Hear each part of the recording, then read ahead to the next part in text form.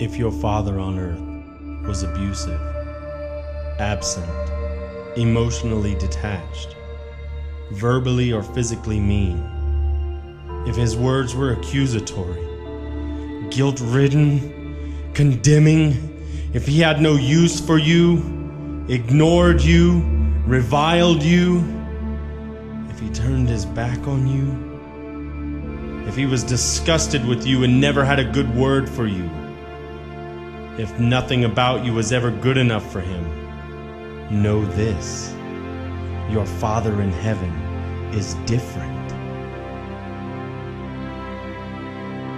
If you had the kindest father on earth, if your father encouraged you and supported you, if his words were words of life, if he was there for you regardless of your successes or failures, if he hugged you with arms filled with love, if he attended all of your accomplishments, if he loved you through all the difficult moments, know this: your Father in heaven is better than the greatest dad.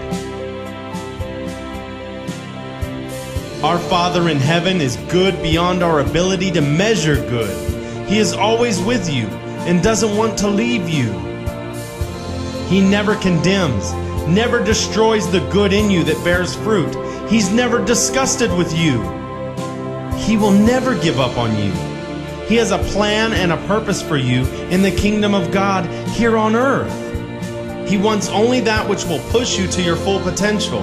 He guides you towards your destiny, always correcting your course so that his perfect course for you is maintained if you heed his voice. He speaks words of life always over every one of your successes and over every one of your failures. He isn't abusive, but administers admonishment with a heart filled with love. He doesn't spare us pain if that pain will keep us on his road, will help others, or will be a light to those still in darkness. No, he is your perfect Father, who loves you beyond anything you can ever comprehend. Our Father is different. Our Father is different. Our Father is different.